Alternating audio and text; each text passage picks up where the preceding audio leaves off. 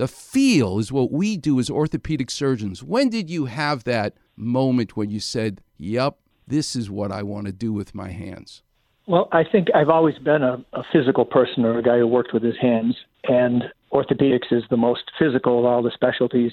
The other thing that especially appealed to me about orthopedics is that many or most of the problems that come to us, we can fix. If the leg is broken, we can fix it. If the hip's worn out, we can replace it. If the rotator cuff is torn, we can fix it. And you know yourself, there's a wonderful feeling of accomplishment and gratitude when patients come to you to thank you for what you've done. There's nothing like it in the world. Isn't it beautiful? This is kind of like John Lennon reeling one day that the word please has two meanings. You can either please someone by satisfying them, or you can use the word please to ask for permission.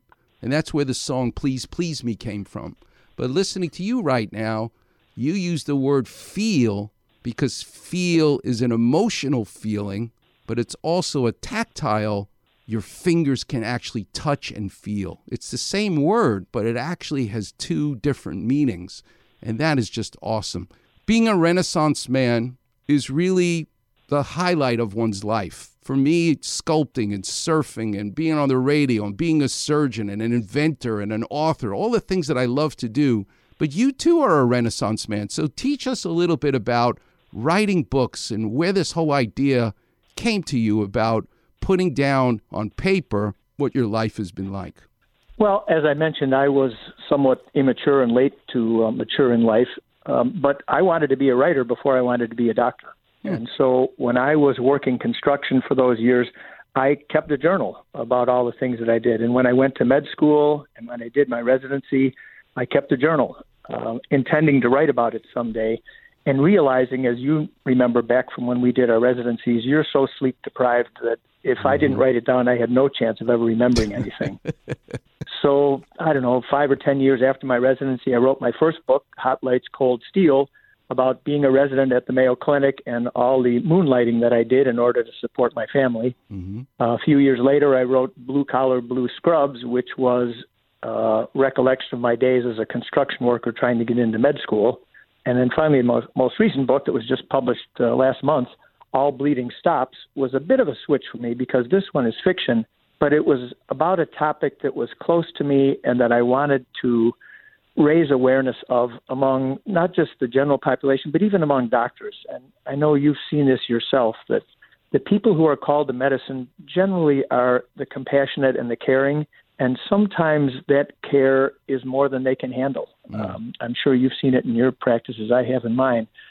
Sometimes doctors simply care too much, and that's part of the reason why doctors have a higher suicide rate, and sometimes they just can't deal with the terrible things that we see in medicine.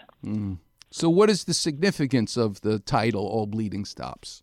You know this, the significance, but your readers might not. All Bleeding Stops is a darkly humorous sort of aphorism that's used in surgery, where the surgeon's in the middle of surgery and he's trying to stop bleeding, and some wise guy will remark, all bleeding stops, meaning either the surgeon's going to fix the bleeding and stop it, or the patient's going to expire and will stop bleeding in that sense.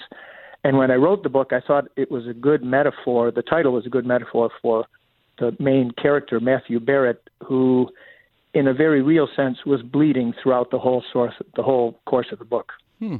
Wow. So when you look at writing a book, what's your process? I assume there's a beginning, there's a middle, and there's an end. Do you always know how it's going to end when you begin a book, or do you kind of just let it happen and flow?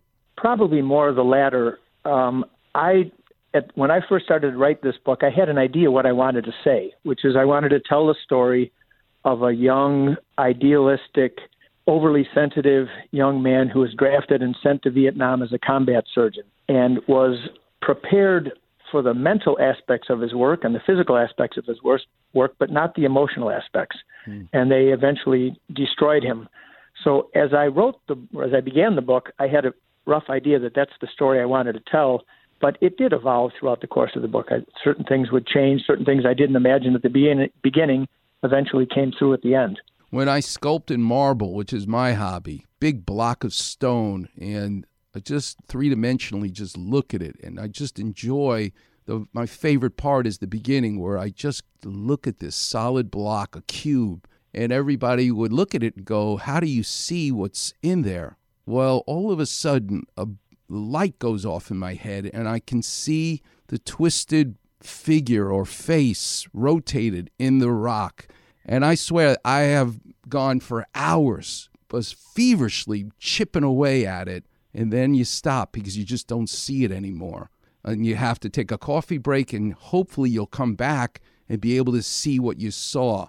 Tell us what it's like to sit at the typewriter, I assume it's a computer now, and start banging away at the keys where this story just comes flowing out of you. And do you just stay there for hours until you know it's going to dry up and then take a break and come back at it? Tell us what the process is like of writing a book like All Bleeding Stops.